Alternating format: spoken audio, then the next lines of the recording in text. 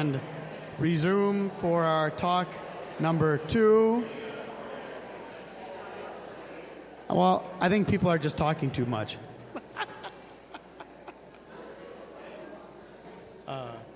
Okay, so if we're ready, we'll quiet down just a moment so Father can continue on for his second talk. And, the plan was to wrap up by about 12 noon, so we'll gun for that. But if we go a little over, that's okay as well. Okay? All right, thanks, Father.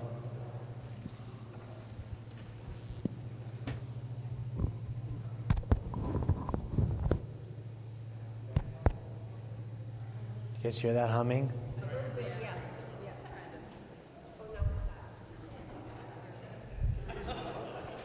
If I stand here, there isn't one.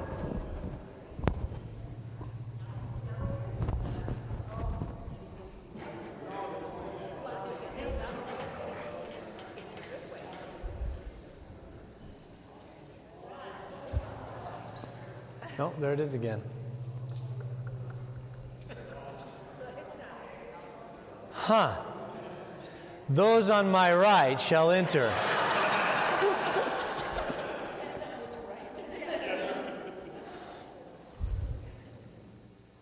Did it again. Let's see. Does that sound like it's working? Okay. It's back. Huh. Okay, I'll stay over here. So we've had a chance to be together this morning in part 1, and we talked about the need to get up. And so if you look on this little resource guide you have, the inside part is called Part 2, Staying Up. And I'm more interested in you staying up, and that's why it's folded in such a way. I thank again Sandra, who put this together, printed it, so you can have that in your prayer corner. We're going to go through these little ideas. Before that, though, I'd like to spend a little time, and I know a couple of you came up during the break with some questions, and I asked you, bring those up in our Q&A at the end, because I think the questions you asked, even though it was on part 1, would be beneficial for those of you.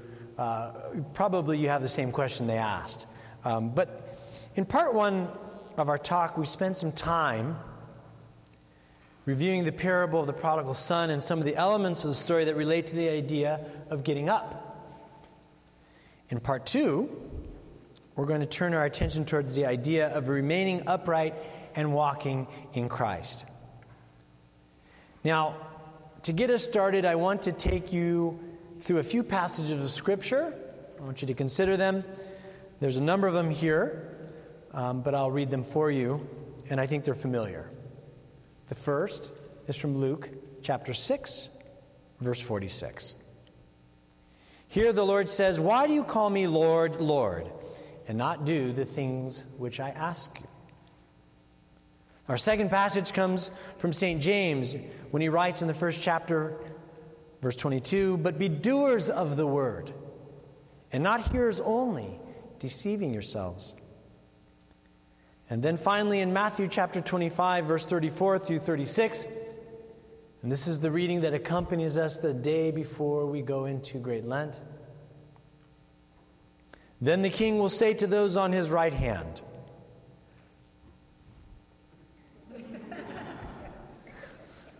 I found out last night I'm the king of 9. What's it called? 9? Air Square. Do you guys know Air Square? I played it last night. It's in your gym. "Then the king will say to those on his right hand, 'Come, you blessed of my Father, inherit the kingdom prepared for you from the foundation of the world. For I was hungry, and you gave me food. I was thirsty, and you gave me drink. I was a stranger, and you took me in.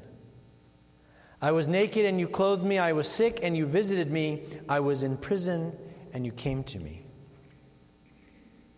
Now, in all 3 of the verses that I just read to you, we find the same idea. Be a doer. That the receiving of the message of Christ leads us, or should, towards action. This morning we want to consider a Christian life, and this is the first thing that you find in part 2, that is marked by intention and direction. To borrow a phrase from Father Barnabas Powell, to be orthodox on purpose. Now, as with every season of fasting, the one that we're in, Advent, also invites us to move our lives back into a spiritual manner of living. To learn once again the apostolic and timeless and biblical practice of being disciplined, of a disciplined spiritual life, and of even spiritual warfare. So what we're going to talk about in this second part is a faith in action.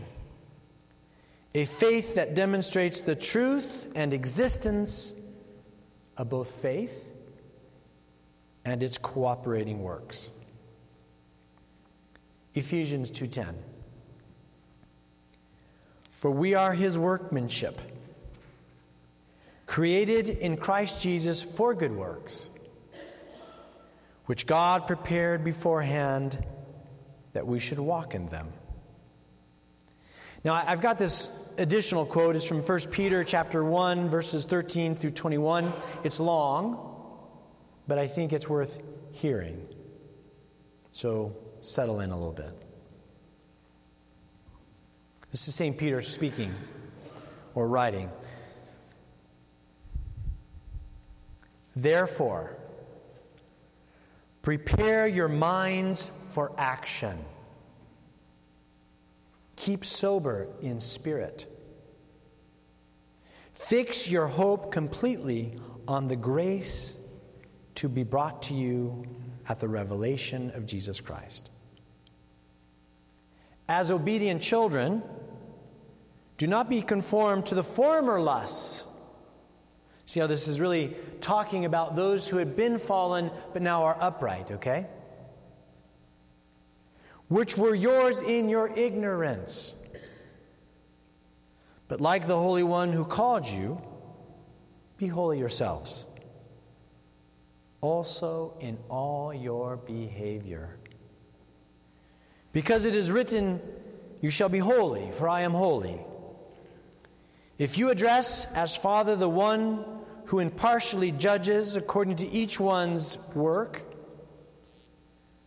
conduct yourselves in fear during the time of your stay on earth.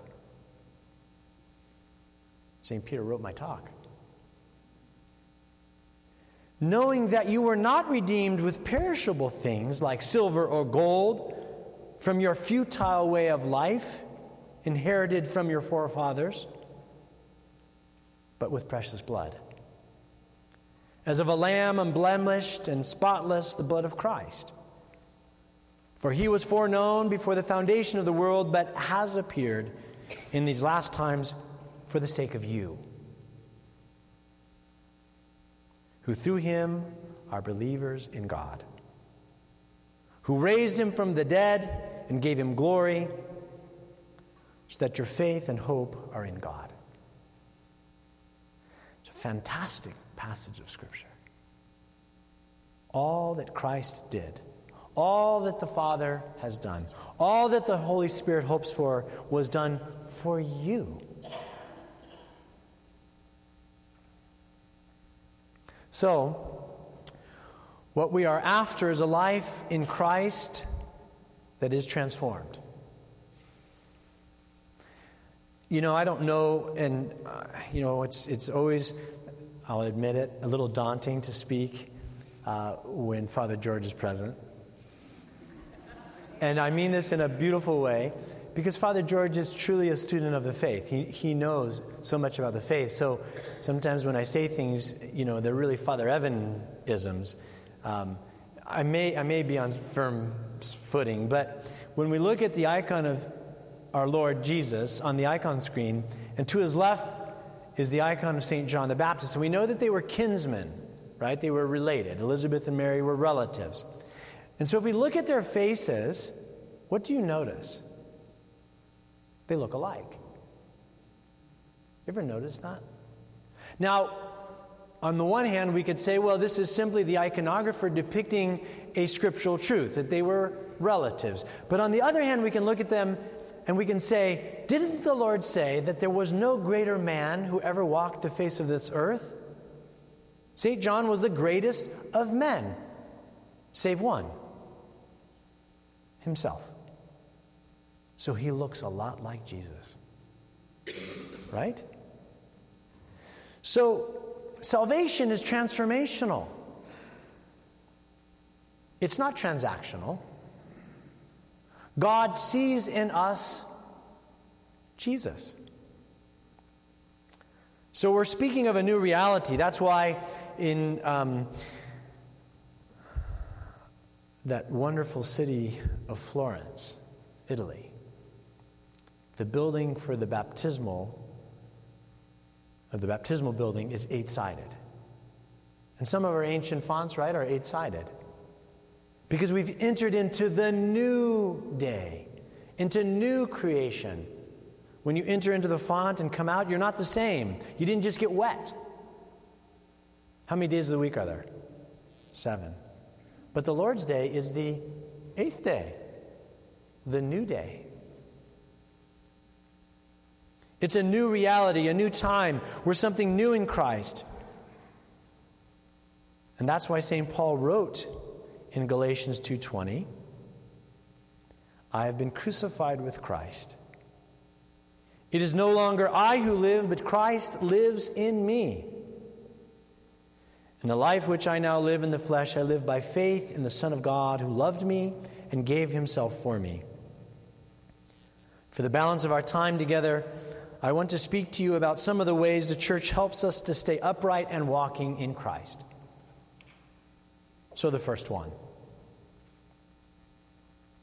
Imitate Jesus and the Holy Trinity. There's nothing better than just being completely obvious.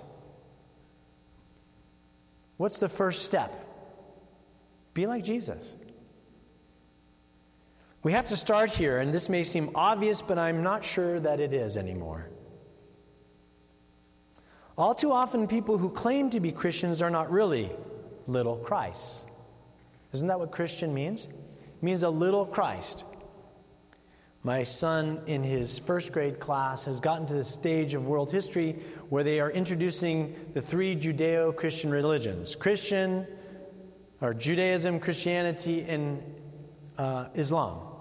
So every day he would come home from school and he would say, Baba, do you think Owen is Christian? I don't know who Owen is. Oh, he's my friend. We play at recess. Do you think Owen's Christian? Is Owen a saint? I don't know. He might be. How about Garrett? Garrett's probably Christian. I think they have a Christmas tree. He's Christian. And every day he would go through, another kid at class. Is he Christian?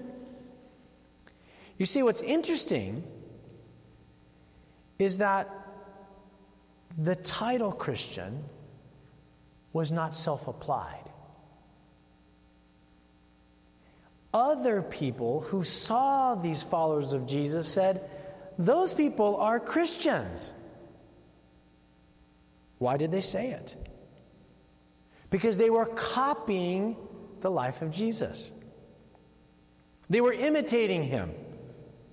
If today you're at Target, I use Target because I'm in Minneapolis, and you are at the checkout line, and you watch people, can you go, Christian, not Christian, Christian, not Christian, not Christian? But that's really what's supposed to happen. Just like I mentioned on the icon screen, you're supposed to be able to see someone, and in seeing them, you go, they look a lot like Jesus.